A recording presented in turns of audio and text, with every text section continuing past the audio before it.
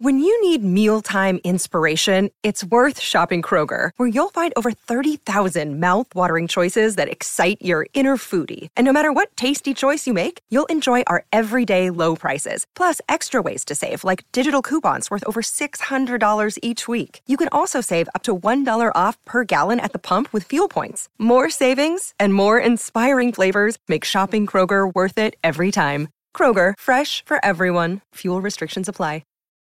This is Kevin Conroy, the voice of Batman. And you're listening to the DCAU Review, hosted by Cal and Liam, streaming at DCAUreview.com and on your favorite podcast app. Welcome, everybody, to episode 224 of the DCAU Review. I am one of your hosts, Cal. With me, my good friend, good brother, the man that runs our Twitter account.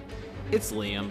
Liam, we are wrapping up, hard to believe, wrapping up already our Flash month. We are celebrating here the fastest man alive in various different incarnations throughout DC animation, and we are ending the month with a pretty big review here as we review an actual movie that focuses on the fastest man alive.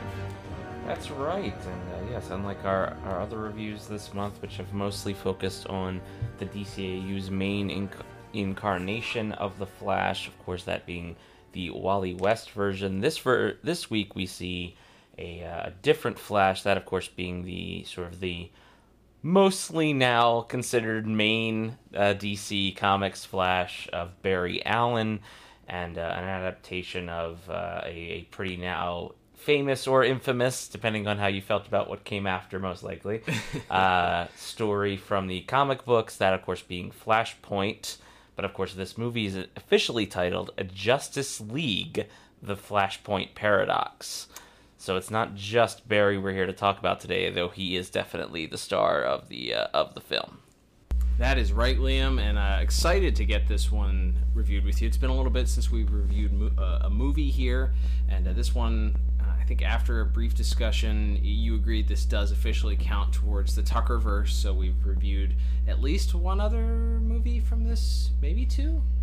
I know we did the Constantine movie. Was that the first one that we did? I don't know. I don't know. We've done 200 and some of these now, and I feel like we've done another one, but I can't place my finger on which one it would have been. All right, well, we'll say that this is one of the few that we've done from the Tuckerverse, so the DC animated movie universe, the DCAMU. So very excited to review this one with you today. So before we do, of course, we are going to get the official IMDb synopsis for this week's episode, which covers the movie that this movie originally released back on July the 30th, 2013, meaning we just passed, literally just weeks ago, passed the 9-year anniversary of this movie's release.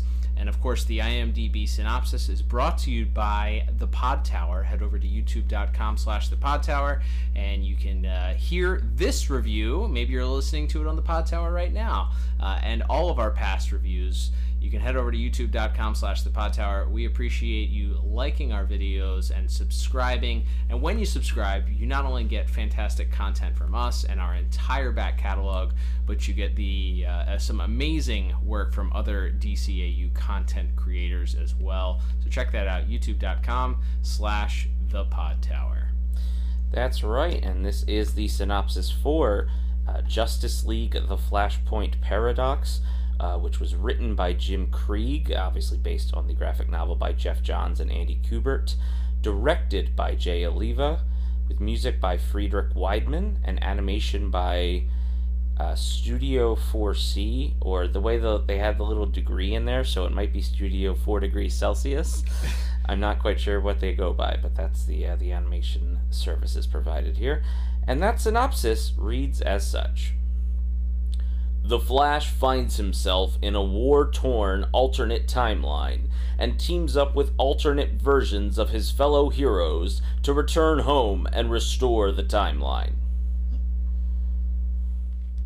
All right, not bad. As far as a movie synopsis is concerned, I think it's fine. Yeah, as far as the synopsis here goes, I think that's a pretty solid one. As we can jump into our plot here. Now, because this is a movie, Cal, we won't necessarily be looking at this scene by scene the way we can with a 22-minute cartoon that we might review on any other normal week of the show. But yeah, I mean, suffice to say, we have a little intro with Barry fighting off the Central City rogues like Captain Cold, Mirror Master, and of course leading the charge is the Reverse Flash, who very quickly we learn is ready to sort of end the rivalry with Barry once and for all and wants to kill him. Has these bombs attached to not only Barry but to the rest of the rogues, and is ready to sort of blow up the entire city. But thanks to the Justice League, that doesn't happen. But as Barry is watching Thawne, aka the Reverse Flash, be led away, the Reverse Flash can't help but taunt Barry and remind him that there's certain people, especially people that Barry cares about most, that he's never been able to save and won't be able to save. And we see Barry sort of take off running, and then all of a sudden we're not in Kansas anymore. That is right, Liam. We wake up, and well, we don't wake up. We've been watching this hopefully the whole time, which is why we're giving this review. But Barry wakes up, and suddenly he feels like he's in a rush. He's in the crime lab and feels like he's got to go hurry up and get something fixed because he hears that there's some happenings going on, and he quickly realizes that people don't know what he's talking about when it comes to certain Flash villains or even who the Flash is. And as he runs out and attempts to change into his Flash costume using his costume ring, he trips down the stairs of the police station in Central City and bangs his head. And as he sort of goes to get up, he happens to find a familiar face there waiting for him, and it's none other than his mom, who he's completely flabbergasted and shocked to see, but she isn't shocked to see him, at least, and reminds him that they had plans to take her out on her birthday and to celebrate, and Barry's quickly very confused as he tries to confess to his mom that he is the Flash, and she's not quite sure who the Flash is. Barry, what's gotten into you? Are you all right? People have been acting so strangely with this terrible war hanging over their heads. War? What? No, Mom, I'm fine.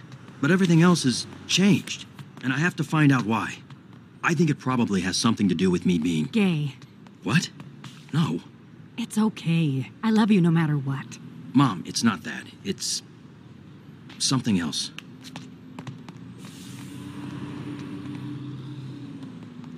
Brace yourself for a shock. I'm the Flash. Oh. What's the Flash? You know, the Flash. Fastest man alive, fights crime, very famous superhero. Superhero? You mean like Batman? And he makes a point at saying that he's very similar and fights crime like other superheroes that are out there, and she compares him immediately to Batman, who we got a very smooth introduction to just at least this universe's Batman, as we see he's also very different than the Batman we know and love. This Batman uses guns and is willing to kill, it appears, as he throws this villain Yo-Yo off of a building, and after he's searching for the Joker, and to try and get information from Yo-Yo about that. But there to catch Yo-Yo before she hits the ground is none other than Cyborg, who we learn very quickly through some exposition and dialogue is an agent of the government and is working as a national security advisor to President Faux-Obama, as I have dubbed him. He is not President Obama. He's just the president, as the credits say, but definitely based on President Obama's at least appearance. So I've dubbed him Faux-Obama. We learn a little bit about these heroes here and just who they are, and we get some exposition that occurs at this point where we learn exactly what's going on and where we've been dropped into this Flashpoint paradox universe, as we learn that there's growing war tensions between two sides, the Atlanteans and the Themyscirians. As we learn that Wonder Woman and Aquaman in this world are at war. We'll learn later on that it all stems from this unfortunate incident that occurred where there was a treaty that happened between the two nations that ended with romance between Aquaman and Wonder Woman, only for Mera to find out and for her to get extremely jealous and attempt to kill Wonder Woman. Wonder Woman ends up beheading her, which causes this war between the two of them, because Aquaman was not quite happy that his wife was beheaded by Wonder Woman, regardless of why she did the beheading. And now Wonder Woman walks around wearing Mera's crown, sort of as what appears to be a trophy. So we learn very quickly here that things are on the brink of destruction, and we're not quite sure how we got here. We think that Thawne might have something to do with it. Barry does not have his powers, and realizes very quickly that maybe he should try and go find Batman. So he heads to Wayne Manor and winds up in the Batcave, much to this Batman's surprise and chagrin, as this Batman pretty brutally and very quickly begins disassembling Barry and breaking limbs and fingers in order to find out just who he is. And we kind of get that almost that Batman v Superman moment here, where he doesn't mention Martha, but he mentions Bruce by name, and that sort of snaps this Batman out of it as he confesses that he's not Bruce. And Barry very quickly puts the pieces together and realizes that Bruce died on the night of the Wayne murders, and that this, in fact, is Thomas Wayne. You're Thomas Wayne.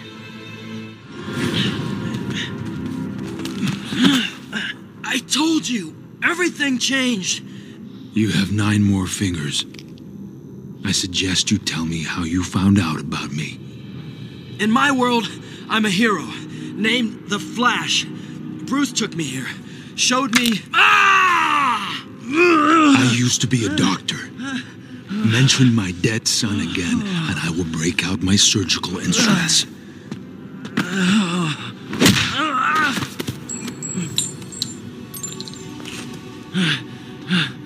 My ring! Let me show you that I'm telling the truth. My uniform is in that ring.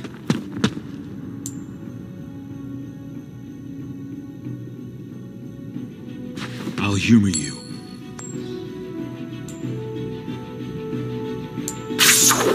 See? I told. Not what you were expecting? No. Thawne. Who? The man this uniform belongs to.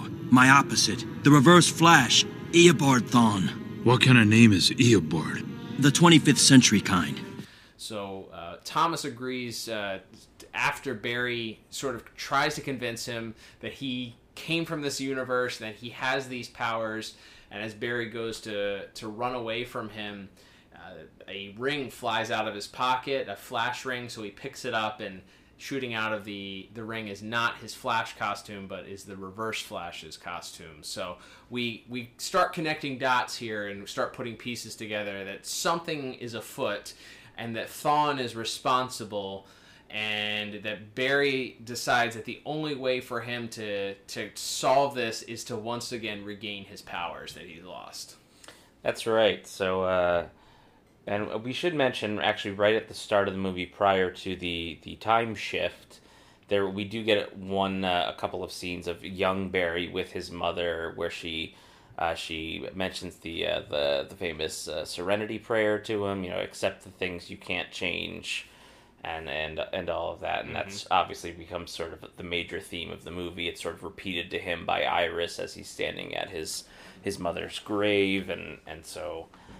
We kind of know we see that as the world has changed around him, he seems to think that Thawne is the one responsible, and so he knows that he needs, as you said, Cal, to regain his powers and try to go back using the Speed Force to solve to fix history and put things back the way they are. Although at this point he isn't quite aware what the Flashpoint, if you would, the moment that caused all of these ripples that created such a crazy alternate timeline. But he knows that he needs his speed and that Thawne must be at the center of it. So he goes about recreating the accident that gave him his powers. He hooks him up into what appears to just basically be an electric chair. Yep. On the roof of Wayne Manor, and Thomas hooks him up to the chair and has all the various chemicals that Barry was doused in when he was struck by lightning originally, and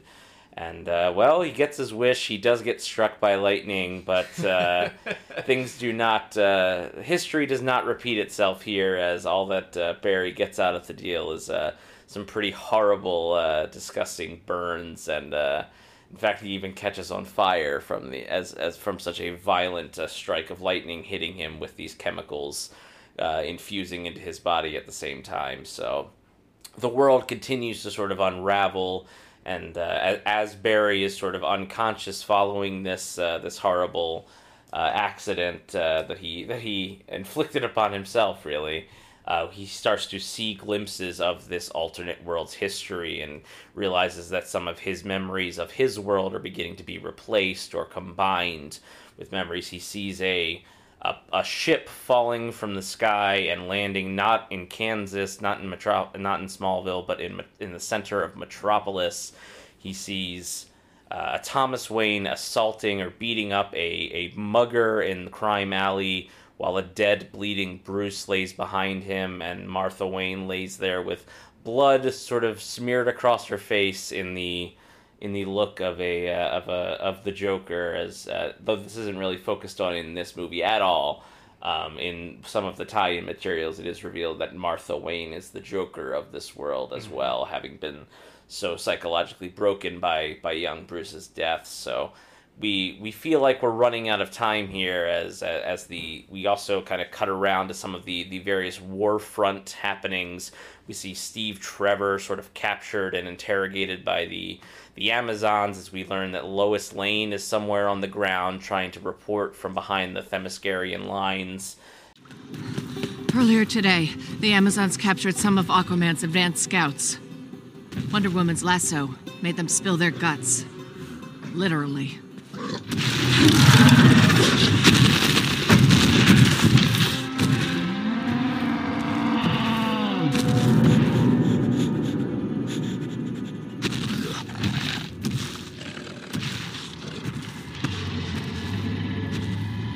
Aquaman is leading his army through the English Channel tomorrow. The Amazons are worried that if he gets his secret weapon past their shield, they'll be vulnerable. They remain defiant in the face of...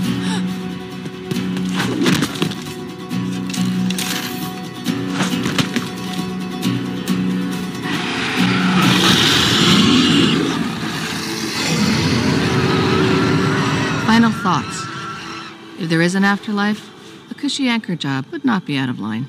And we also learn that Aquaman has some sort of secret weapon that he is holding back, which he might unleash to try to kill the Amazons. And we see Deathstroke and Lex Luthor. They just show up, and there's a lot of that. It's like, hey, you know this guy? He's different in this universe, right? So yeah, we have Deathstroke and Lex trying to gain intel on what this massive weapon of Aquaman's is, only to be confronted by the Atlanteans and all brutally murdered along with all of their compatriots there.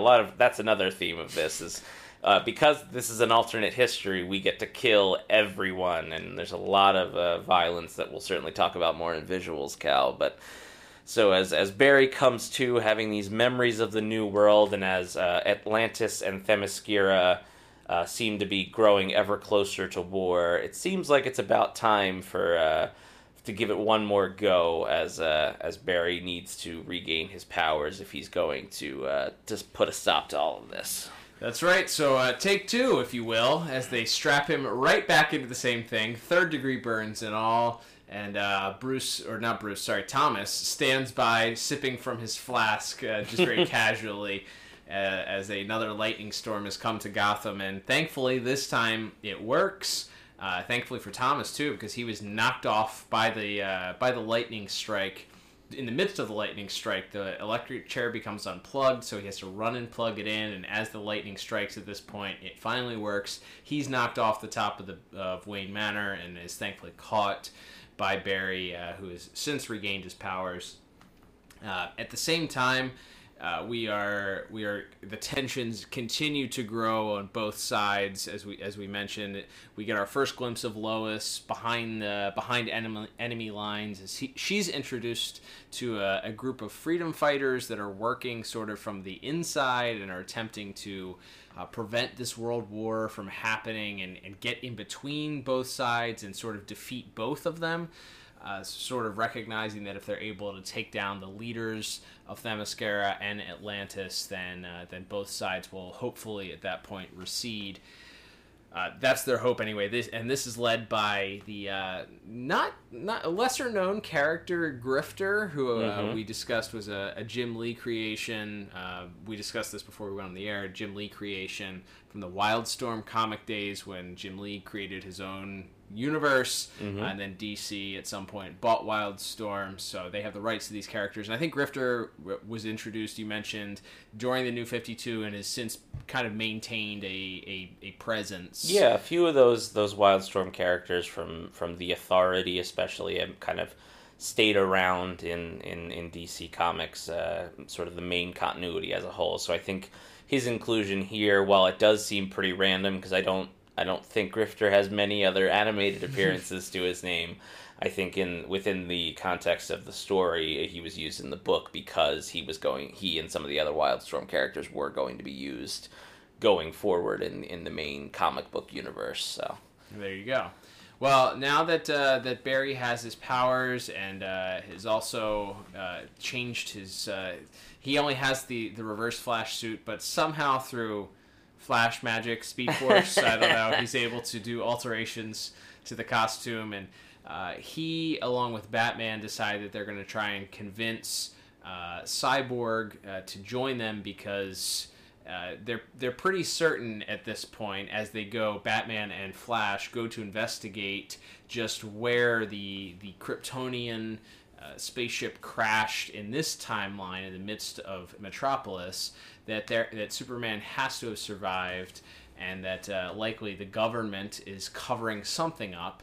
And Batman's insider for the government, of course, is is Cyborg, who is, as we mentioned, is working directly with the president. So he's actually been relieved of his duties shortly before this, so feeling maybe a bit spurned and like he's no longer serving his country, or maybe his country is no longer serving him, he agrees reluctantly to help Batman and the Flash break into this top secret facility in order to hopefully find where Kal-El or Superman is located. And when they do, they find him. But unfortunately, he's quite emaciated. He's been kept sort of as a government experiment. We see sort of these deformed clones in and around him. So it appears that the government has been creating experiments on him.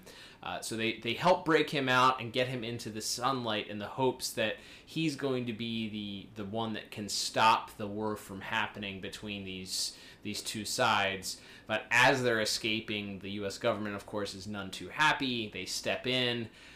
A lot of murder happens because of this. Superman unintentionally, because he has never been outside of government control, murders some people with his heat vision and flies away and sort of saddened. But in the meantime, Flash and Cyborg try and instill in him that they are friends, and there's this interesting dialogue that's happening between Cyborg trying to educate and catch this Superman up to speed, while Batman stands by, and it's really the war of two sides. Batman is very much the Debbie Downer of this universe. He sees the end is coming. He doesn't see any good in humans. He doesn't see anything good coming out of this situation. The end is near. It's inevitable. While Cyborg is sort of the hope and is trying to instill that hope into Superman at the same time. This must be some kind of mistake. A rogue division of the government. Keep telling yourself that. We should have left him where he was. He'd be safer. He needs the sun. Don't know if you can understand me, but what happened to you was wrong. Most humans aren't like that. They're worse. No, people are good. In fact, some of them risk their lives for the greater good. They're called heroes. Heroes? Don't worry, friend. Everything's gonna be okay. I thought heroes never lied.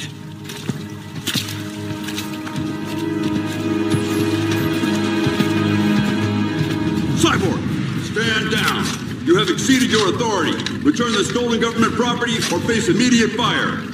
You don't understand. They were using this man as a lab rat. I don't think they care, Vic. So beautiful. So they managed to escape. The rest of the heroes have managed to escape at this point as Barry is able to help sort of thwart the government's attempt at this point. We also get some more cameos. We get Hal Jordan, we learn, is a pilot that is going on a apparent suicide mission to try and end the Atlantean side of the war. He gets snatched up by some sea monster and killed. And this sort of leads, unless I've forgotten anything of main concern, this sort of leads to the culmination of what happens here. Oh, I will say, Lois, as she meets this group of freedom fighters, happens to notice that there's another speedster in the area, and through their detective work, Batman and Flash recognize that not only is this speedster Thawne, but that he's likely revealed himself in an attempt to get Flash to meet in this one spot where ultimately both sides are going to culminate in a battle in Europe.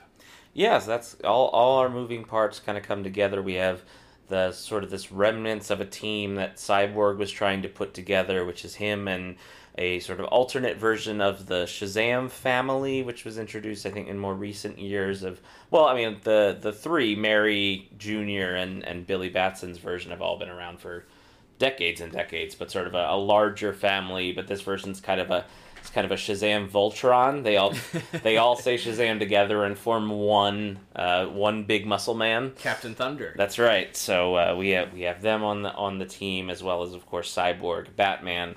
Superman sort of retreated. We don't know what his status is. And then, yes, we have this incredibly violent, incredibly bloody war living up to its name here, as it does appear like this is going to destroy everything as Aquaman's allies and begin to fall. And we get a lot of cameos here. We get Ocean Master and the two Aqua lads, and I think Dolphin is in there at one point. Like, there's some real deep cut supporting characters here. I think we maybe see Artemis and maybe a couple of the Wonder Girls in the background, though not really named as well in this battle as well. But then, of course, yes, we have Batman and Cyborg and the Flash and the other freedom fighters who had helped Lois. They're all trying to sort of end this war before it engulfs the entire world. And in that fight, finally Thawne reveals himself, and he and Barry sort of race off to have their climactic battle. And Thawne really starts to take Barry apart, and as he's sort of taunting him and telling him how he wants to make Barry watch this horrible world end, we get our big sort of third act reveal, which is that it was not Thawne that caused this alternate timeline, but that it was Barry, and that Barry choosing to go back and save his mother's life, who had been murdered when he was a child, has caused this ripple and has caused as what he refers to as a time boom, like a sonic boom. When you break the sound barrier, it doesn't just ripple in one direction; it ripples backwards and forwards in time, and therefore has created this horrible alternate world, all because of Barry, not because of Thawne. But now that they live in it, Thawne is very much happy to make Barry watch as his whole world, including his resurrected mother, now will face Armageddon because of this horrible war. What did you do to the world? Oh, Barry. That's the beauty of all this. I didn't do any of it. You did. Think, Barry. Isn't there some little thing, some little good deed you might have done? I saved someone. Yes. I saved her. I saved Mom. That's right. No. It wouldn't have changed all this. It wouldn't have changed what happened before her murder. Bruce's parents, Clark's Landing. Oh, but it did. Break the sound barrier and there's a sonic boom. You broke the time barrier, Flash. Time boom. Ripples of distortion radiated out through that point of impact, shifting everything just a tiny bit, but enough. Enough for events to happen slightly differently. I just wanted to save her. Her hero. How noble. Oh, wait. You didn't stop JFK from getting assassinated, or make sure Hitler stayed in art school. You saved your mommy. You missed her. And in a supreme act of selfishness, shattered history like a rank amateur. Turned the world into a living hell moments away from destruction. And I'm the villain? That was all caused by Barry's actions, and it becomes this sort of final moment as Barry doesn't have the speed he needs. They talk about how if there's another speedster, I guess, on the planet tapping into the Speed Force, then Barry won't have enough speed to run back in time again. And just as Thawne completes quite a cutting monologue, honestly, where he points out that of all the moments, all the injustices across history that Barry chose to fix, it wasn't stopping Hitler, it wasn't stopping an assassination of JFK. He chose to save his mom, and how selfish that is, and how his selfishness has now caused the end of the world. Yeah. And as he continues to taunt, we hear a gunshot, and a scene we'll certainly talk about in visuals. We see that Thomas Wayne Batman is sort of his last act, as he's been mortally wounded as well during this fight. Aquaman's been killed by Wonder Woman by this point. Wonder Woman herself has been scarred by the Shazam family, and Aquaman sets off a nuclear bomb we learn is Captain Atom is in fact is responsible. That's the secret weapon, and so as nuclear holocaust is upon us here, Thomas Wayne finally is able to. He shoots Thawne right through the head, and with Thawne now dead, that allows Barry to return through time and actually has to physically stop and tackle himself from going back and changing history, his earlier self who had gone back.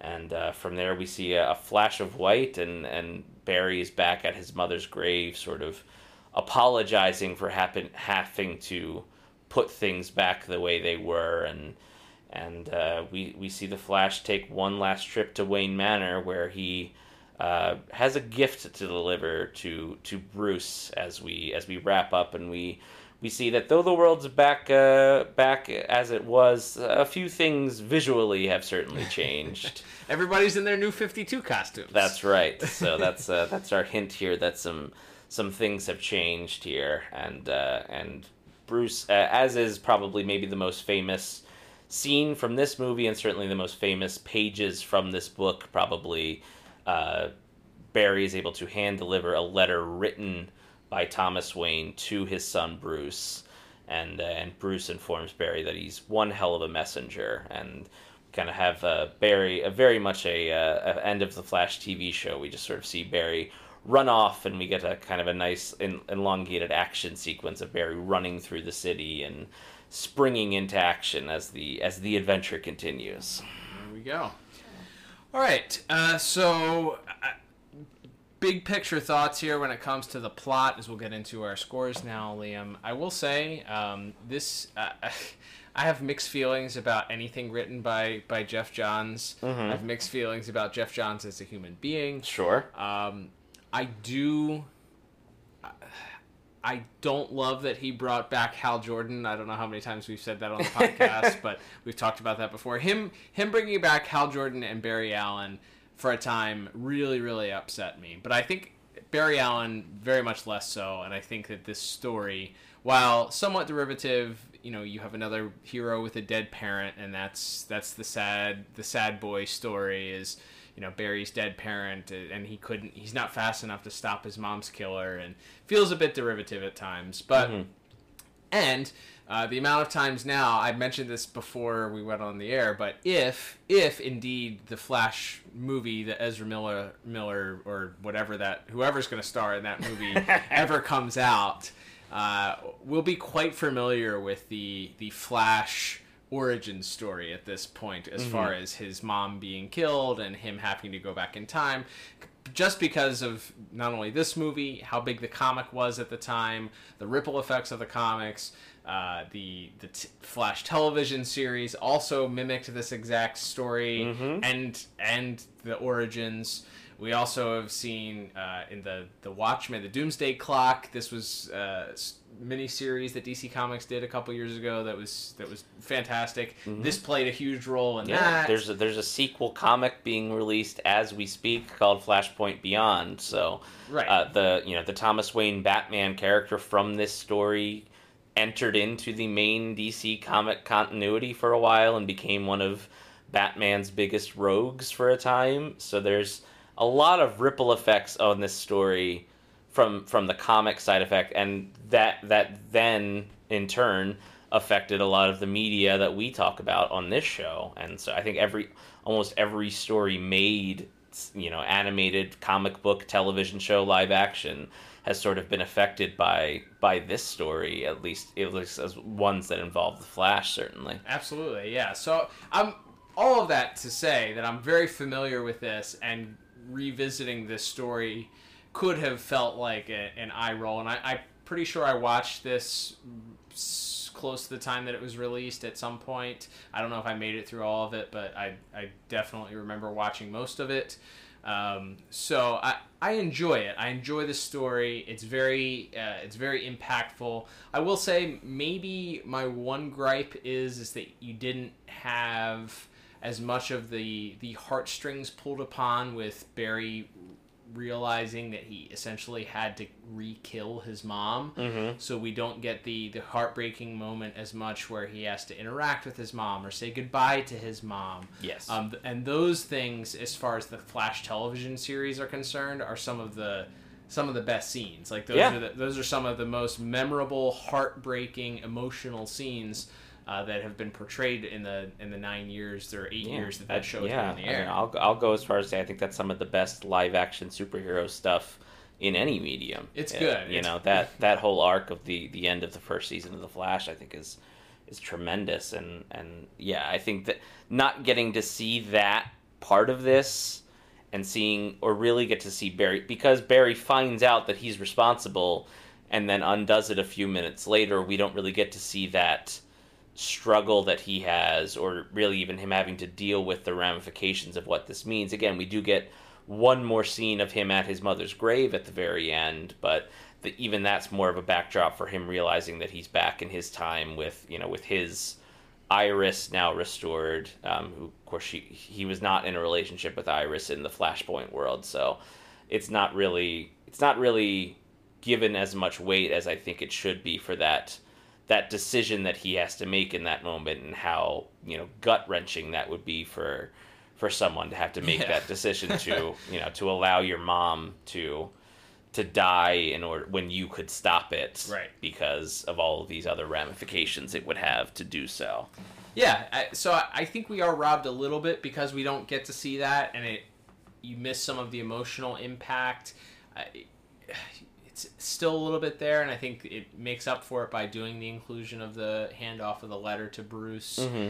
So you still get some of the, he had to let his mother die, but look at what came out of this situation. Like, there was still good that came out of it regardless, and his choice to be selfless ultimately ended up helping somebody else, a friend of his. So I think the story is good. I think the movie is perfectly paced. It didn't feel like it dragged in too many places. We talked about when we did the Batman Under the Red Hood movie. At that point, there's so much jam-packed into that they didn't cut out of the comics that felt like maybe they could have. And I don't feel like we did some research and looked it up, and it didn't look like there was too much that was left out from the original. That maybe one or two details changed. Yeah, a lot of the side characters got their own. This is also, sort of the double-edged sword of modern big two comic book events, is that you have your main mini series that usually does the big blockbuster action, and everything kind of moves at a clip like it does in this movie, but all of the character development for our side characters, like the Shazam family, or more of Aquaman and Wonder Woman, and some of these other characters who are big parts of this story, kind of get shortchanged a little bit because you only have whatever it is, 80 minutes to tell this story, and you don't have probably almost like 70 comics worth of tie-in material by the end of this. Yeah, there's no side dishes with this. It's all main course, which for a movie, I think that's what you want. Absolutely. You absolutely want it to be. So you're right. Some of the fleshing out, maybe the impact of Martha Wayne being the Joker didn't feel like, you don't feel anything because of that. Like you don't really care about this character. The development really doesn't matter. The shock isn't that big of a deal. The reveal isn't that big of a deal. But I think that it's paced very well. Like I said, I didn't feel like it dragged very much.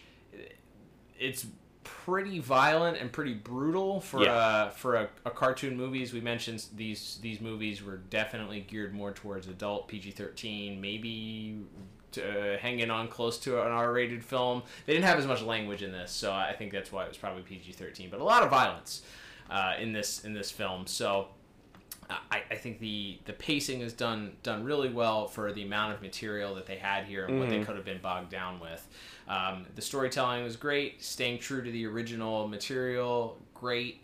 I really enjoyed this. I think that like I said, the only downside being that maybe the most emotional, important emotional moments are the things that they ended up cutting out, which probably took my score down a little bit, but all things considered, still a very strong score. I went with an 8 out of 10. What about you? Yeah, I went one tick lower. I went 7 out of 10. I don't really disagree. Like, I think it moves really fast and it's exciting, and certainly in the third act when it's just wall-to-wall, famous DC comic characters being violently killed. It's very compelling, and it's very, memorable, and you feel like there are very high stakes to this, and this feels like just like an awful, violent world that is going to collapse in on itself, and like you do feel the stakes of this. That it isn't just worse than the main world. It is centered on Armageddon. Like, all of history has been undone by this.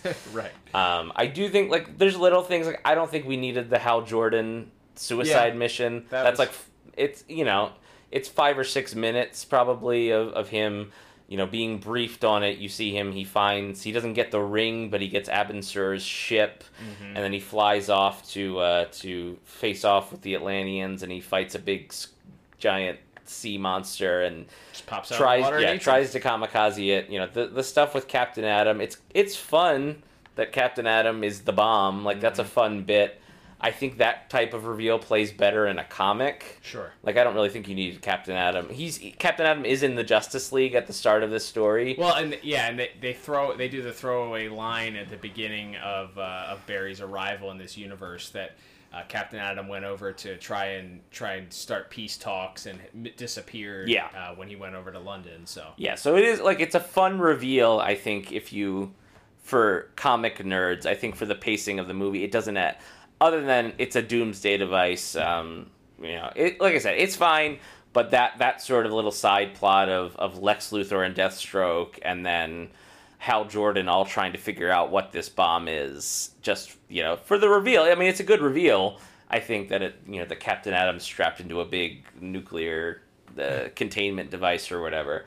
But it's I feel like you could have shaved a little bit off of that, and maybe you do get to give a little bit more, because as you mentioned, especially when they're freeing Superman, there's this kind of ongoing verbal debate between Cyborg and Batman of, it's optimism versus cynicism. It's sort of what comes down to the whole movie. As you mentioned, Barry sort of makes this impassioned speech about, as long as there's life, there's hope, and it's, that as long as anyone that can do something to make the world a better place is still standing. They have an obligation. It's, it's the Spider-Man. It's great power and great responsibility and all that. But I feel like maybe we could have fleshed out that side of it, because it feels like, in the moment when Cyborg realizes that this U.S. government that he works for has kidnapped and tortured this innocent creature in Superman, he has this real existential crisis, but we don't really get to see him resolve that, because then we go right to the final battle, and he gets destroyed by Aquaman, and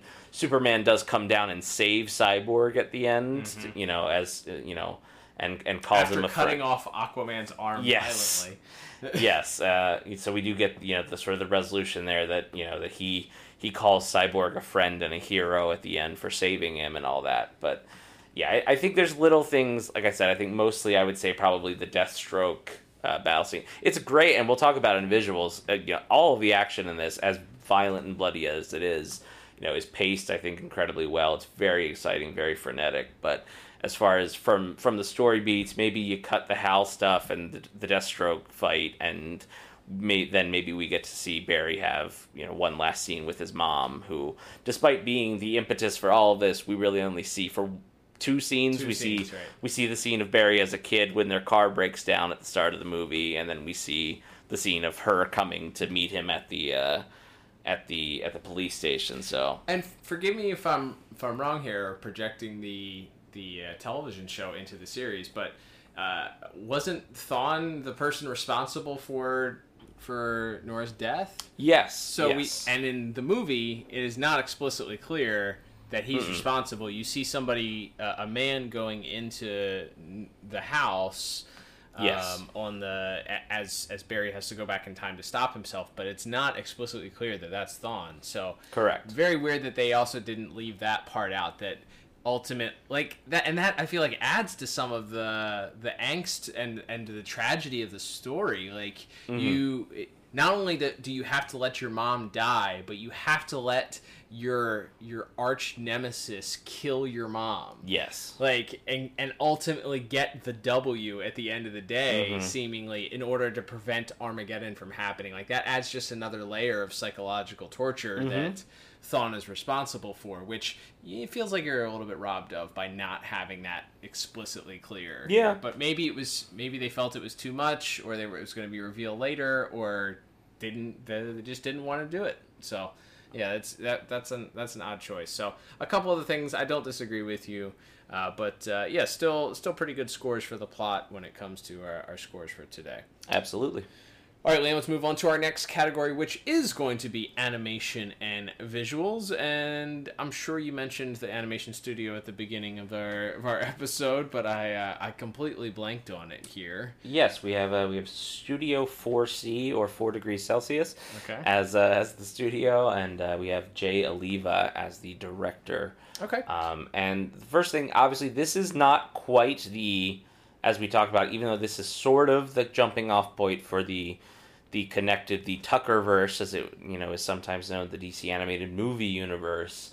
It's not quite that style. It's not quite as refined. It's a little bit more anime. A lot of people's faces aren't very detailed. There's sort of more exaggerated proportions on a lot of people. A lot of big necks and trapezius muscles. Yes, and smaller heads, and especially like Wonder Woman, especially as all the Amazons have like these very long, slender bodies with sort of these larger heads and big eyes. I pointed out, it reminded me of the late Michael Turner's artwork style. 100%, yes. Very, very tall and lanky, but muscular at the same time. Everybody is just very exaggerated, and their limbs are extremely long, and their torsos are long, and their heads, like you said, are kind of just circular and small, and everybody's eyes and mouth look a little too small for their face too. Yeah, like definitely especially a lot of Eastern animation. It's pre the Flashpoint world. Like Superman has a real weird face. Yeah, there was some stuff there that wasn't very attractive as far as the character makeup was concerned, especially in those opening scenes. There are some really dynamic things, as you mentioned, though, and I think plenty of things as far as the action is concerned, but I will say, just off the top, not my favorite animation style, and definitely felt like different scenes were animated a little bit stronger and given a little bit more consistency and detail, and didn't just look as weird. Like, characters didn't look just as strange. Yeah, like I would say, like, with the Flash himself, with Thomas Wayne's Batman, and with the Reverse Flash, they all look pretty normally proportioned, ironically. And then, it's more some of the other characters. And maybe that's going into, like, the idea that this is a distorted universe, so the other characters are more, like, physically changed, obviously. And again, a lot of this imagery is ripped from Andy Kubert's art in the Flashpoint series, but Superman, because he has been kept under a red sun in this lab his whole life, he's very, very skinny and emaciated. And Cyborg is I like, maybe the Cyborg design might be one of my favorites in it. I should mention Phil Barassa is the character designer credited on this, who went on to do a lot of Young Justice and some other animation character design work, but and some for the main DCMU movies as it went forward. But the Cyborg design, he's really a tank in this, in a way where he's like towers over Batman in that first scene there. You really get the sense that he's a hulking mass of a monstrosity. Yeah, and he seems like he's more outfitted for combat in this. Like, his one arm is like permanently a gun in this, as opposed to some of the other versions we might be used to, where he can kind of transform back and forth. He has very little human flesh, it seems. At one point near the end, actually, we see Aquaman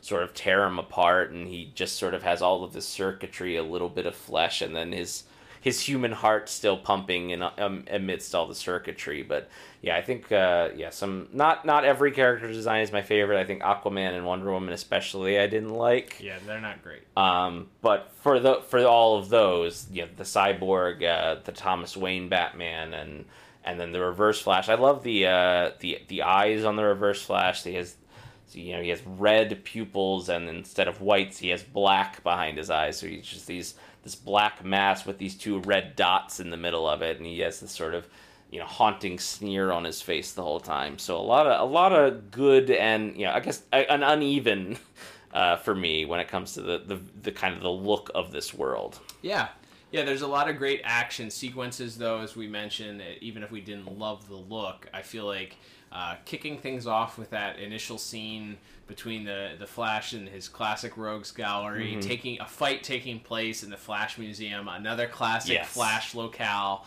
a great way to kick things off, and then the whole sequence where the Justice League arrives and they have to defuse these bombs. What a fun way to kick things off is that, they a couple of them pair up. You have Batman going with Green Lantern, and he flies. They fly into space, and Batman's in a bubble working to defuse the bomb. Meanwhile, Superman has taken Heatwave, and he's holding the bomb in his palms and waits for it to detonate, which I thought was such a cool. Yes. Like, what a cool Superman thing, right? Yeah, that's just one of those things where you're like, oh, of course that's how Superman would solve that. He just puts it between his palms and allows it to explode. And then you have Aquaman. Uses these microbes to eat at one of the bombs. And so you have a bunch of different cool ways that these different heroes attack defusing the bombs. So really, really fun, including the Flash, who is stuck up against this wall and knows that he can't defuse the bomb. So he initially uses his power to entrap, he can't melt whatever this material is that has him stuck to the wall, and but he loosens it enough to entrap Thawne into it. So now Thawne is going to explode too, and then we see what appears to be Barry shoot lightning or something out of his hand to defuse the bomb. So there's some great little bits there to kick things off, and then I will say that there's some DCAU DNA all throughout this in various different facets. We'll talk about it a lot when we get into voice acting, but you pointed out the first shot that we get of Gotham, red sky, blimps in the sky, dark deco, definitely, as you mentioned, a nod to Eric Radomski, and Mr. Tucker decided to do his best to try and keep some of that DNA in there. Lois Lane is wearing purple, very much, matched her look in Superman the Animated Series. Alan Burnett, also a co-producer on this film, so there you go, a little more DCAU DNA in this on kind of every facet of it. Absolutely. So there's some stuff in here that if you and probably stuff that we may have missed also. So there's definitely some little cameos here by different DCAU stuff. But I think boiling everything down, I took a lot of notes as far as visuals. So if we went through all of them, I think we'd be here for probably another hour. But I will say, as we alluded to, this is an extremely brutal movie. And in the words of Michael Scott, there's a lot of murder and a lot of intrigue for that. So, there's some really brutal stuff here. Amira getting beheaded by Wonder Woman. We don't see the actual slice, but we see Wonder Woman hold the head up. Speaking of Wonder Woman, she later murders Billy Batson, a child. You don't see the actual murder, but you hear her stab him, and then Billy falling lifelessly. You see the dead Bruce Wayne, young Bruce Wayne, with Martha smearing his blood across her face to make the Joker smile. Like there's Thomas Wayne murdering who we assume is Joe Chill in the alley, just beating him to death. You have in every battle scene there's some sort of off the wall brutal death. As you mentioned, the writers really took advantage of the ability to kill all of these heroes and villains off in unique different ways. We get Black Manta dies getting shot in the face after his helmet is compromised. Grifter gets an arrow through the head. Grifter gets shot in the head. He wouldn't be the only person that dies being shot in the head, but we'll get to that in a second. Superman, as we mentioned, murders a whole bunch of soldiers in his first interaction, and then slices off of Aquaman's arm. Aquaman, as you mentioned, disassembles Cyborg and bears his actual beating heart. You see it there, and is moments away from just ripping it out of him. Flash gets stabbed in the leg with rebar. Like Thrawn just takes a rebar bar and shoves it into his thigh. Like it's a lot of blood, and that's not even mentioning probably the most exciting and climactic part of the whole movie comes to this moment after Thrawn is given this Thrawn. I keep calling him Thrawn. Thrawn has given this diatribe and just taunting Barry about not being able to use the Speed Force because he's there, and then you hear a gunshot. And it's just a visual of his face, and then you see blood start to drip down slowly, and then they pan up, and you see right through his skull, brains and all, through to Batman standing on the other side, who's just put a bullet right through his brain. Man, not what we're used to when it comes to animation and visuals and things that were allowed. You had to do a lot more camouflaging of your violence back in the day. But this being a direct-to-video movie, man, lots of brutal stuff here. Stuff I probably even missed. Yeah, just some, again, a lot of the kills. Wonder Woman, strangles Steve Trevor to death at one point. Yeah. The fight between Deathstroke's crew and the Atlanteans is very violent as well. You see some other DC Comics characters go down in that melee as well, and then the ultimate the White Flash engulfing everything as Captain Atom's bomb is set off and he explodes, and you just see Amazons and Atlanteans alike just being engulfed in this white and being reduced to ash and all this stuff, and Barry really, his costume's all torn up, and everybody's bleeding. Like we said, Thomas Wayne's mortally wounded at one point by I can't remember who gets Batman at that point. It might be Aquaman.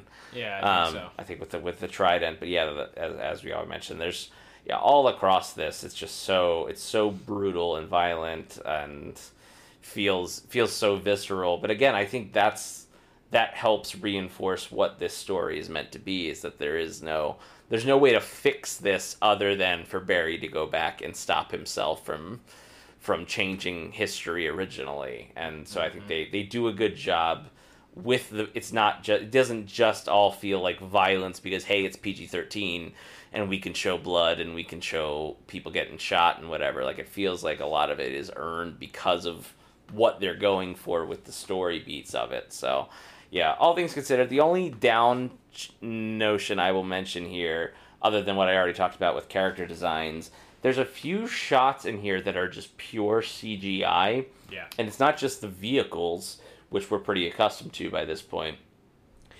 There's a few shots of Barry running specifically, and it's pretty obvious too. Like, there's one or two that I think look pretty good. They're lit well and they have that good cell shading. But then there's a couple where it looks like the MTV Spider-Man cartoon. Yep, a deep cut from like 2000.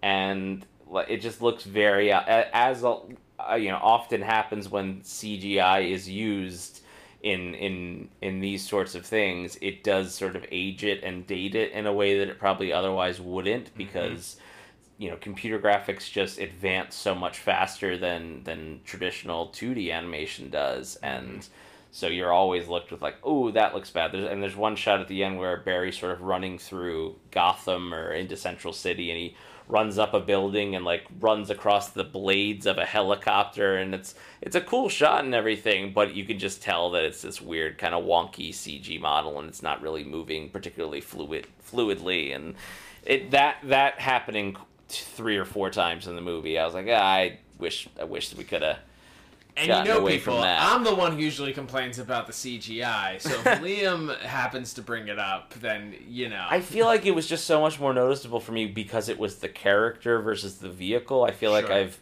been eased into the CGI vehicles enough that I'm just used to it. Sure. But the CGI Flash that we see, like you said, it's the culmination of the movie. It's the end of the movie. Yeah. And it's this long sequence where he's doing a lot of running, and there's a lot of panning that happens, and the cell shading in those scenes when it's up close is fine, but there are these panned out, far off perspective shots running up buildings and all that, and it just it doesn't look good. Running on water. The water itself is CGI too. So yeah, it's just not great. It definitely took me out of those scenes too. So definitely took a point off for that. But all of that considered, I think that it's action-wise, it's really strong.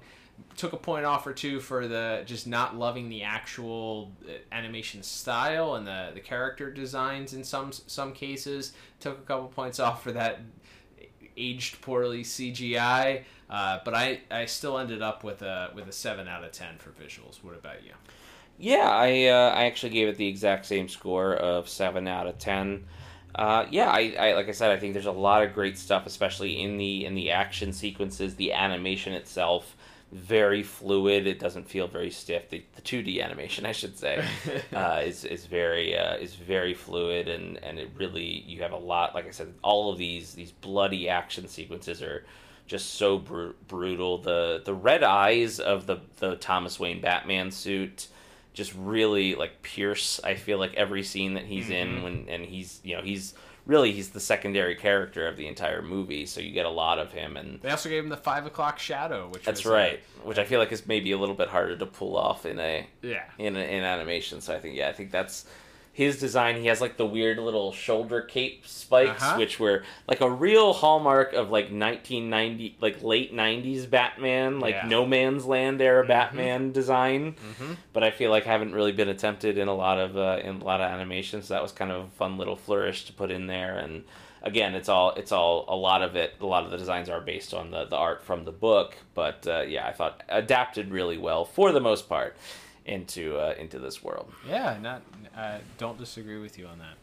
All right, Liam, let's move on to our next category, which will be our music. So music this week comes from Mr. Frederick Weidman. Apologize if I'm butchering that.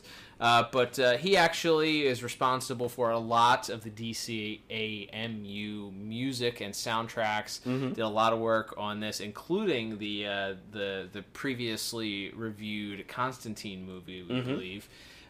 did work Superman on that. Red Sun, which we've also reviewed before, and a few other projects as well. So yeah, he and I will say that a lot of the movie relies on a specific score that to take place. But I will say right off the bat, this feels like a movie score when you're listening to it. I agree. It is done very, very well.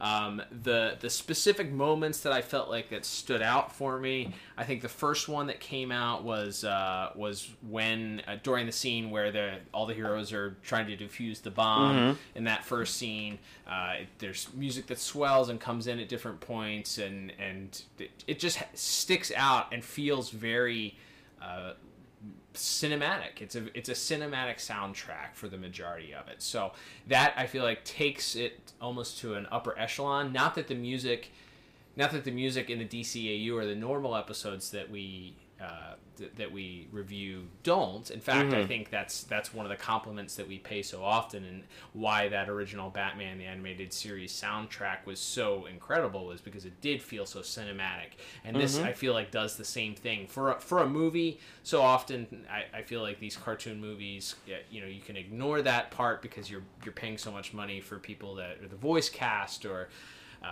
the animation studios or whatever, and then the music is just sort of an afterthought, and just fill in the blanks here and there, and if it sounds okay, it's okay. Right. But this, I feel like Mr. Weidman did just a great job at composing some great pieces here. Additionally, I thought that when Barry's exploring Wayne Manor, there's some music that comes in there that I made note of.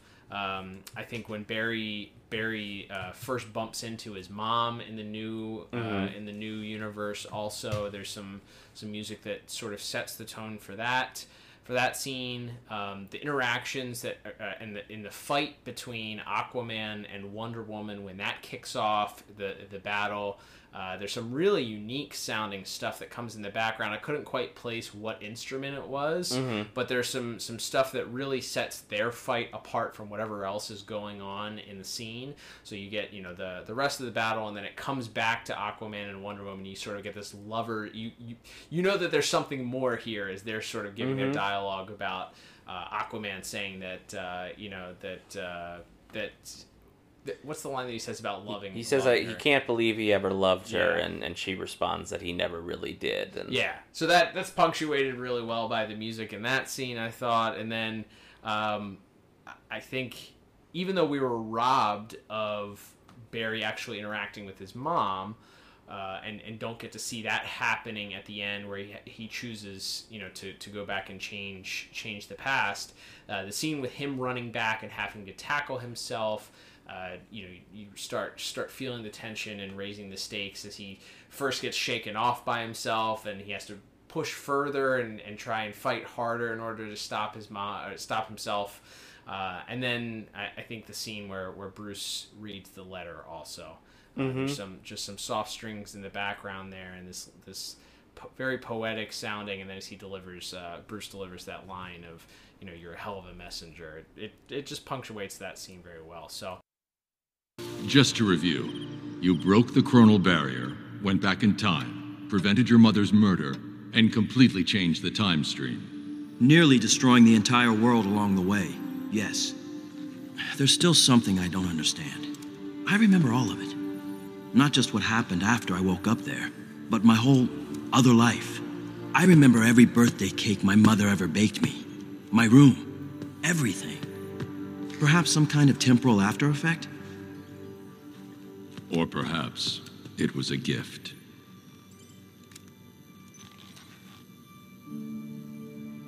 Yes, a gift. This is my father's handwriting.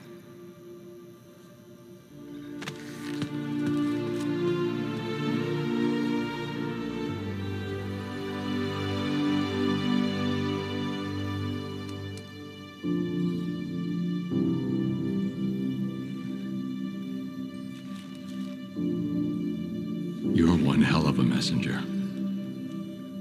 Thank you.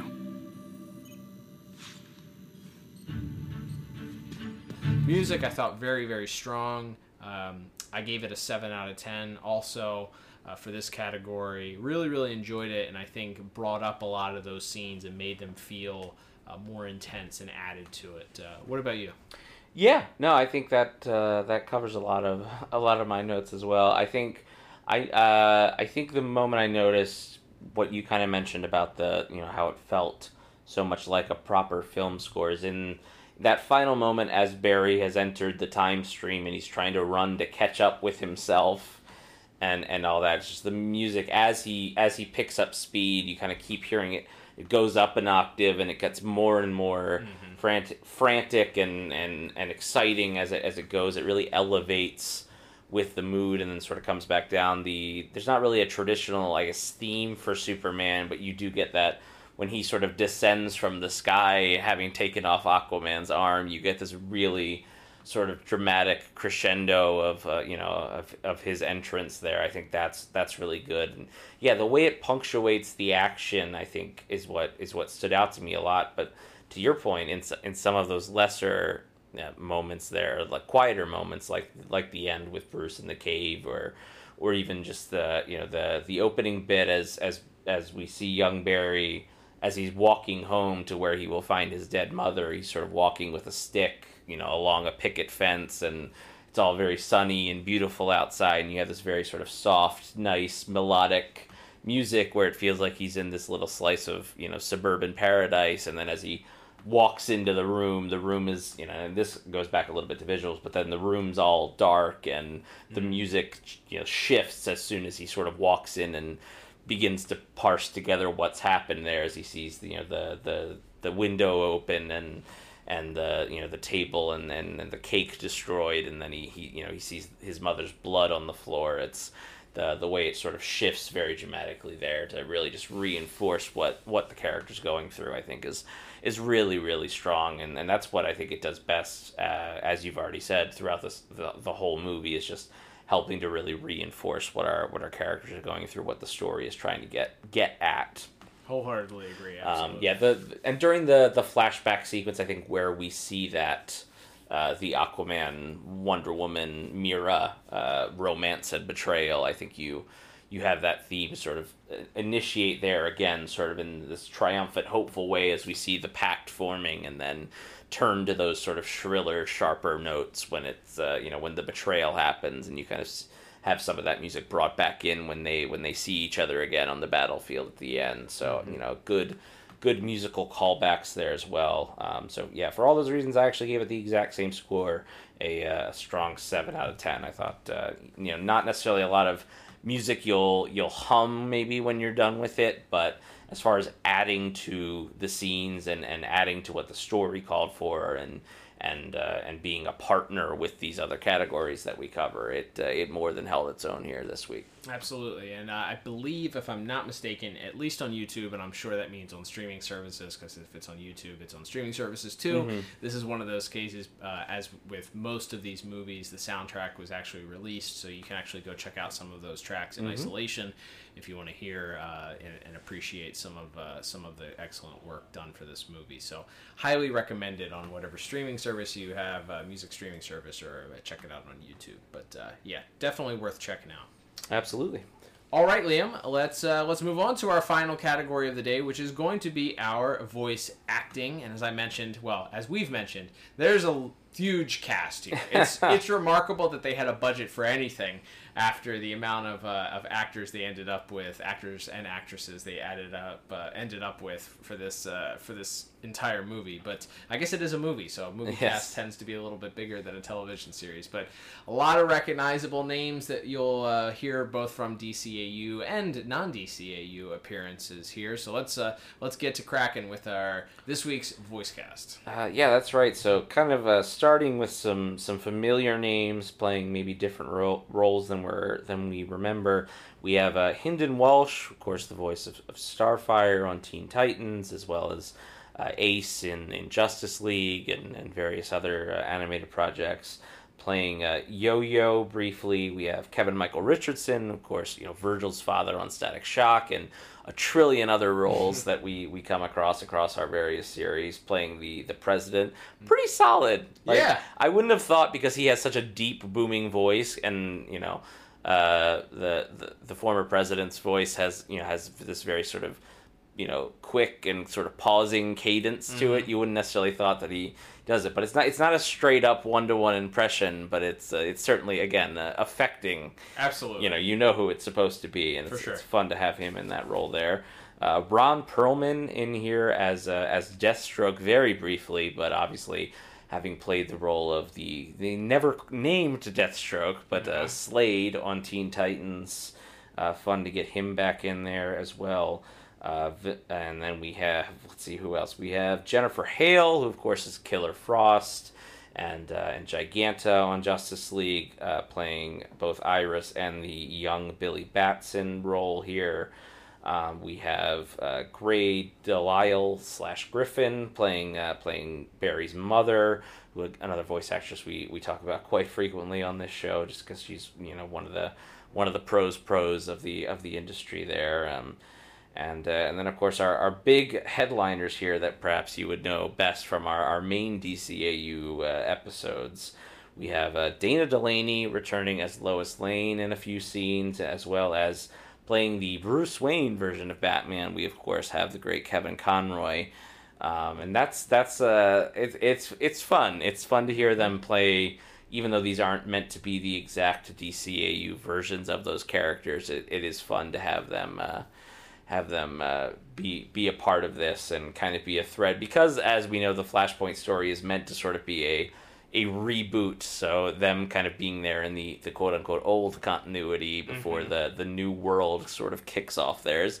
It's a fun little bit of poetry, whether or not that was intentionally why they were cast for this or not. I think that's a fun bit of poetry to play with. No, and it's as much of the of this entire movie is Easter eggs, because again, can you spot the hero quick enough before they die, sort of thing at times, or look at that, that's a reference to this part of the standard continuity, or this is whatever. There's a lot of that Easter egg type stuff here. So the fact that they went beyond not only just the visual Easter eggs, but they included the audio version of Easter eggs, having these returning voices and people reprise these roles, or familiar voices play different roles. It's just another cute little fun, rewarding thing for people at home. Regardless, obviously it's great performers performing and doing what they do best, so it adds to the film in that realm, but it also is a nice little reward for those that are in the know. So if you know, and you enjoy that on top of a great performance. If you're not as quite familiar with the DCAU or some of the adjacent animation properties that these characters or voice actors and actresses had previously been in, then you still get great performances, because they're great performers.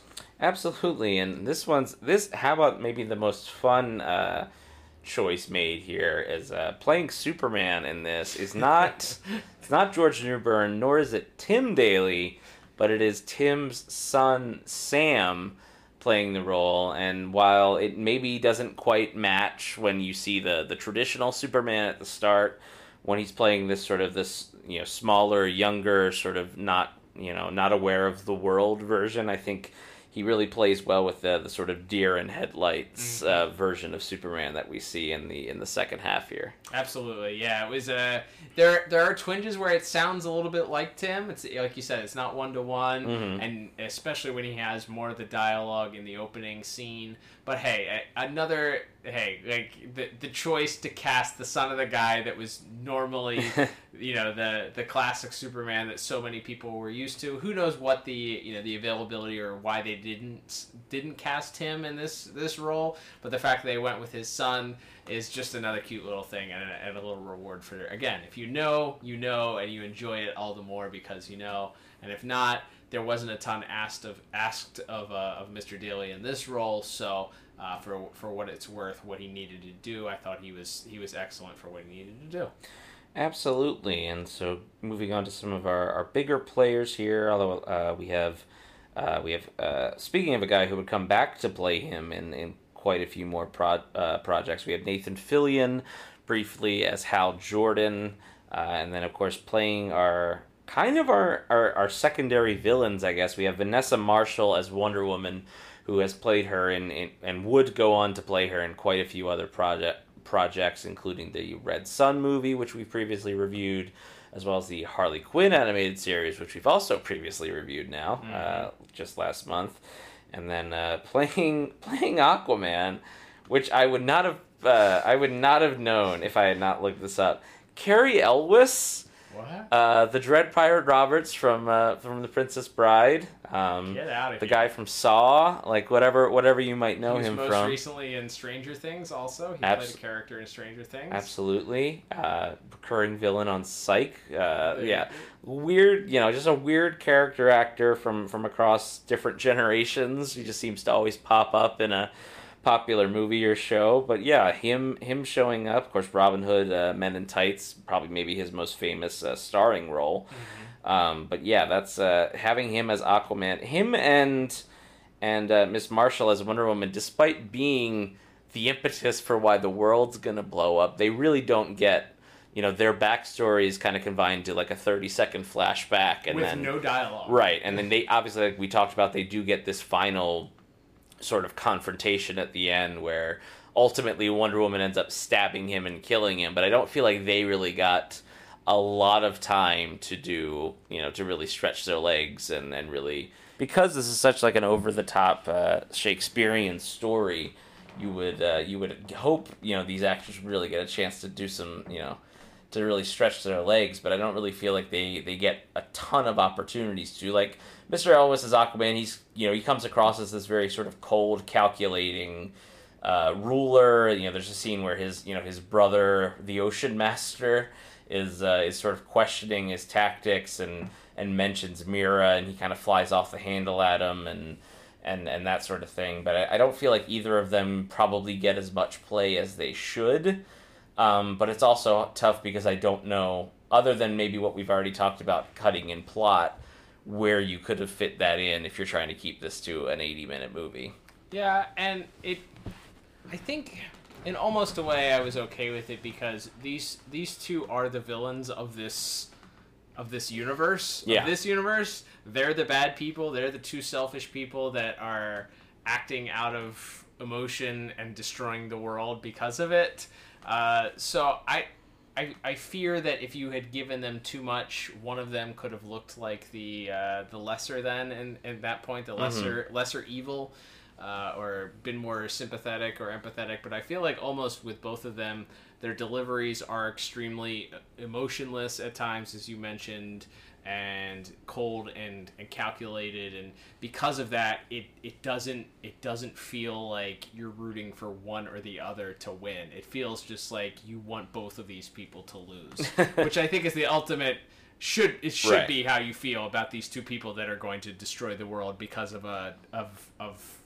what occurred.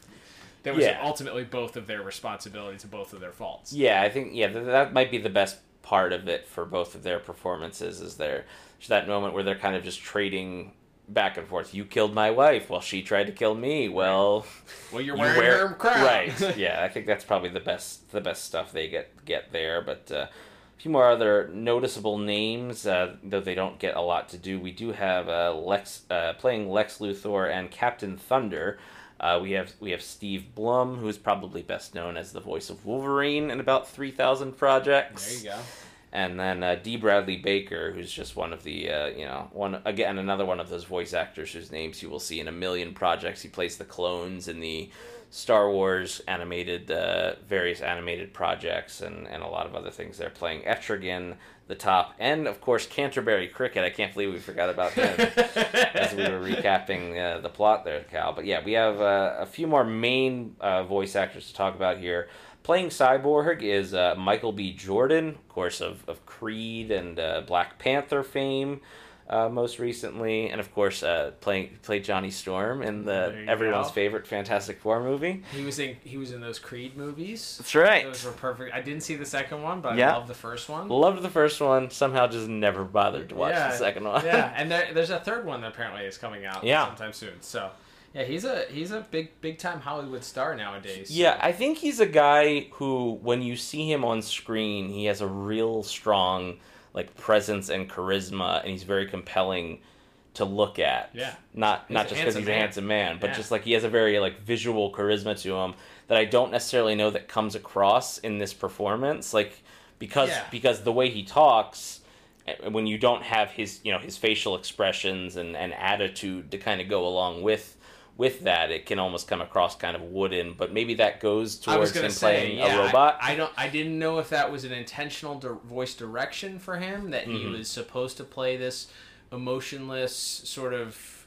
He's an agent of the government, so he has to be kind of even-keeled. There is the moment where he gets to sort of show a little emotion as he and Batman are having this verbal sparring as they save Superman, and he's trying to shoot down Batman's notion that there is no good and there's no reason for optimism and all of that.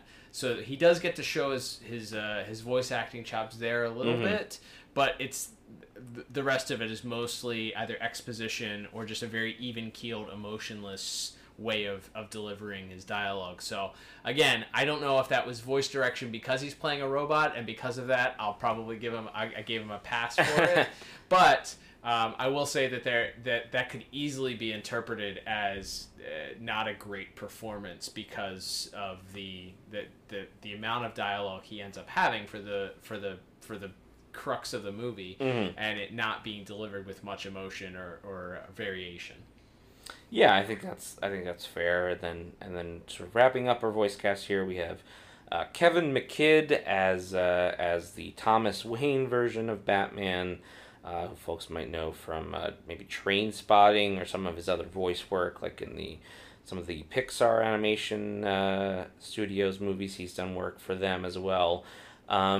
He's doing the gravelly Clint Eastwood. Although it doesn't seem like it's a put-on voice. It's not quite the Christian Bale, but it's trending in that direction. Maybe it feels like just kind of almost everything he said is spoken in this sort of gravelly whisper, tough guy voice. So it looks like he also was born in Scotland, which I wonder if he was doing I guess he was doing an American accent. Yes. Which also, kudos to anybody from another country doing an American accent, because boy, oh boy, is there a lot of variation and a lot of difference in how we as Americans speak. But I will say that at times when somebody from Europe, from Great Britain, tend to put on an American accent, it does come off as very one note and emotionless, because they're concentrating so hard, and it's it's a one note accent. It can be at times. So at times and I don't know how much of an accent Mr. McKidd has, but it did at times feel like to me that there was echoing or emulating of the Christian Bale. You're not wearing hockey pads, I'm not wearing hockey pads. There's that gruff, he just needed to add gruff to his voice to add gruff, but he does so consistently. I didn't feel like there was any point in the movie where... And he's playing a character that is devoid of hope, that is beat down, that has watched his own child murdered in front of him and his wife turned into an arch supervillain. Yep. So you get it. This guy's not supposed to be happy-go-lucky. This guy isn't supposed to be very optimistic. But at times, it did feel like the gravel in his voice was a little distracting. But overall, being the debut version of this character, I think, in animation, as far as I know, fine. It could be defining. I don't know if you find somebody else that does a voice. And it couldn't be... I guess they didn't want to just use Kevin Conroy in a different vocal range or something like that. I think it would have been interesting to hear him try and take on this role, but not going with Mr. Conroy and going with him instead. It was fine. I think it was serviceable, but he does have a lot of dialogue in the movie. Yes, for sure, and a lot of it spoken in that same tone of voice. But elsewhere, of course, we have playing the Reverse Flash. We have C. Thomas Howell. Tremendous name, who folks would know from things like I believe he's one of the kids in E.T. Wow. And then more recently has been in a couple different, looks like CBS shows, like the SEAL Team show that the guy from Bones is on. He was on The Walking Dead for a couple of years. Okay. So as far as, again, we talk about, he has this. He doesn't get a lot to do. He's in the opening scene, and then we don't really see him until the last, 15 minutes of the movie or so. But he does get this very, sarcastic. He's really twisting the knife into Barry as he's monologuing about how Barry is the one who caused all of this havoc, and how selfish Barry was for going back to try to save his mother, and causing all of this as a result. And He does get to play a pretty... You feel like he's reaching arch enemy status by the time you feel there's... he genuinely seems to really enjoy torturing the Flash in this. Yeah, I think he sort of sets the tone initially, at least in that opening scene where he's introduced as the person behind the attack on Flash at the Flash Museum, and then as Flash is sort of there trapped in this material that he can't get free from, you see the joy that he has in taunting Flash. And then when he figures out that Flash, or thinks that Flash is still going to die because he can't defuse the bomb, there's even more of that there. And then again, I think the line that stuck out to me was after he goes through the list of things that Flash could have gone back and stopped, and he pauses and he goes, but instead Flash chose to go rescue his mom.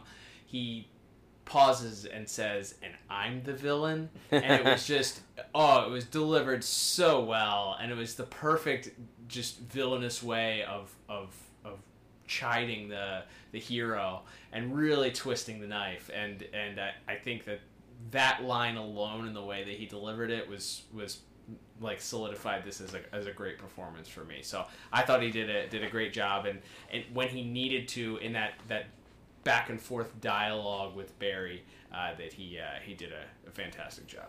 Absolutely. And then playing the man of the hour here, Barry Allen, we have Justin Chambers, who folks would know from, I think he's one of the original cast members of Grey's Anatomy and is still somehow on that show. Yeah. That's right. This is your alert that show is still on the air.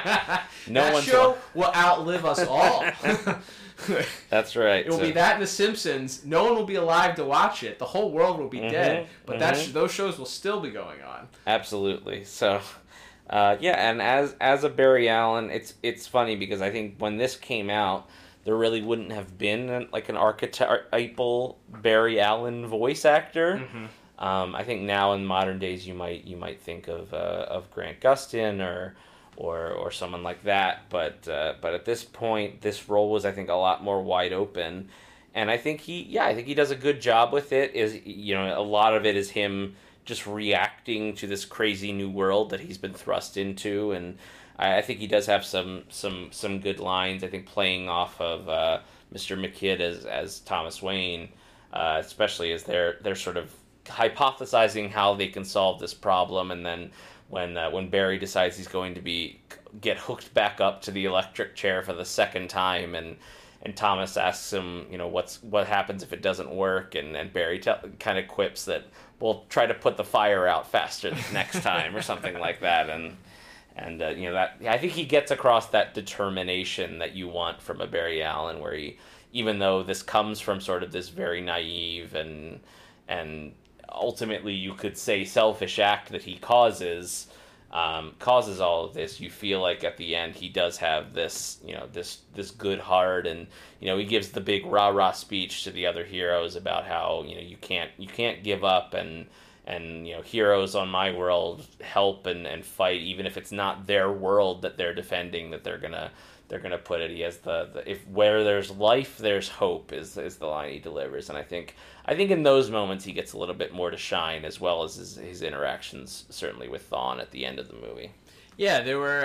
I thought he handled the opportunities for the emotional moments very well. Also, I thought that his interaction when he first realizes that he's on an Earth where his mom exists, she sort of jokes with him, and obviously she doesn't know the meaning behind it. But she says, mentions that they were supposed to get dinner, and Barry sort of looks at her puzzled, and she says, "Oh, you forgot about me." And he pauses and he delivers this line, and he gives her a hug, and he coupled with the line, "I could never forget you." Yeah. And it's just a nice little pause, an emotional moment. We are let in on and knowing why, of course, this means so much and what he means by it. But the delivery of that line I thought was great. And then I think at the end where he has to tackle himself. He says, "Mom, I'm so sorry." Yeah. And there's a couple. We get two scenes that sort of bookend the movie with him at Nora's grave. So we get him at the beginning and then him at the end. And I thought both of those he has a little bit of dialogue in each of those that he has to deliver. And I thought that those emotional beats were done really well too. So absolutely, yeah.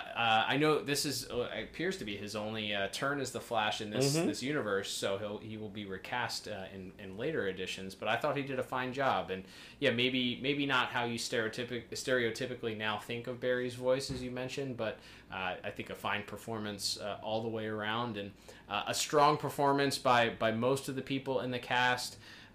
As we mentioned. Giving Mr. Jordan the benefit of the doubt on playing a robot and being directed to be a little bit more emotionless in the way that he delivered things. But I ended up giving voice acting a still pretty strong 8 out of 10. What about you? And how about that? I also gave it an 8 out of 10. So I think we agreed in 3 of our 4 categories. We sure did, absolutely. So I guess it's time to total those categories up. And if you do math, you can probably figure it out once I give my score. But I ended up giving this a pretty strong 30 out of 40, Liam. Yeah, and I am, by virtue, I think, of my plot score, I am just 1 point lower at a 29 out of 40. Now, it's funny, Cal, because when we get to these movies, we don't really talk about rewatchability in the traditional way, because most of the time they're standalone things. This is interesting because it sort of does act as a bridge to these future DCAMU movies. However, the art style is different. The voice actors are mostly recast. And it's really not the same, it's not the same universe, really, even though in a little Marvel-style post-credit scenes, we do see a bunch of parademons bursting out of a boom tube to set up that the next movie would be Justice League War, which was the first sort of official starting point. And I will say, spoiler alert, this version of Thawne does show up in that DC animated movie universe, whole in head and all. So this it is sort of tangentially connected alternate universe or alternate timelines. Hard to say exactly how, but this is kind of the jumping off point for a almost double-digit series of interconnected movies that that just recently wrapped up in I think at the end of 2020 there. So yeah, I think this actually does have continuity that you have to pay attention to, and this is even though it doesn't necessarily feel like it until several movies down the line, it does kind of kick off this Tuckerverse, as we have talked about. Yeah, no, I give it 2 thumbs up based on the fact, yes, continuity-wise, it's important to launching an entire universe of movies, and it's also fun to watch. It's very well paced, as we said. It's 120 minutes, an hour and 20 minutes. So you're not sitting here for multiple hours watching it. As we said, there's a lot of violence in it, so I wouldn't recommend this as like a family film. No. Definitely like probably 13 and up if you're watching it. PG-13 for a reason. Use your discretion as a parent. But yeah, I do think that it's fun. There's some good action here. There's some great comic book parallels and callbacks and all the other stuff that we said. And if you're a fan of the DCAU, you'll enjoy the Easter eggs and the references and the things that sort of pay homage to the DCAU. So yeah, I'm giving it 2 thumbs up for rewatchability. I agree.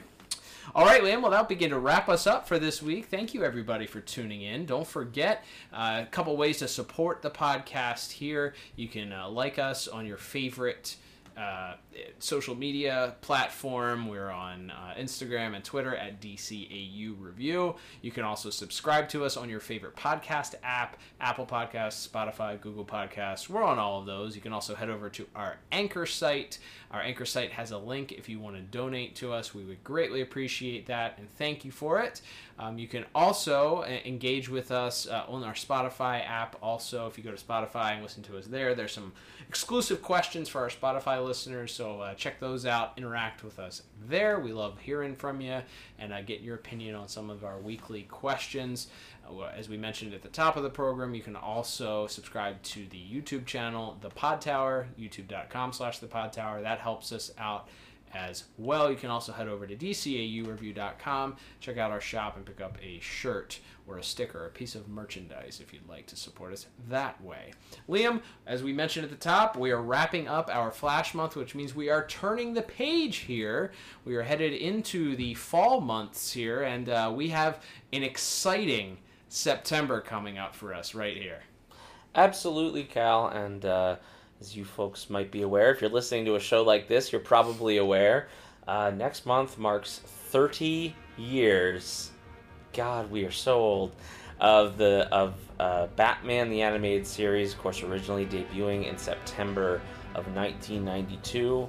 So we will be kicking off, really it's more of a 2-month celebration. We'll get perhaps more into the specifics of the second month later down the road here, but we will be kicking it off with another month of BTOS reviews, and we're starting where we left off in the production order of this series with a pretty great and memorable one in Read My Lips. There we go, the introduction of Scarface, a reoccurring villain. Absolutely. A fun one, I can't wait. I remember the soundtrack from this episode is off the chain. Can't wait to check that out. An exciting couple of months ahead for us, Liam. Cannot wait. But until then, I'm Cal. And I'm Liam.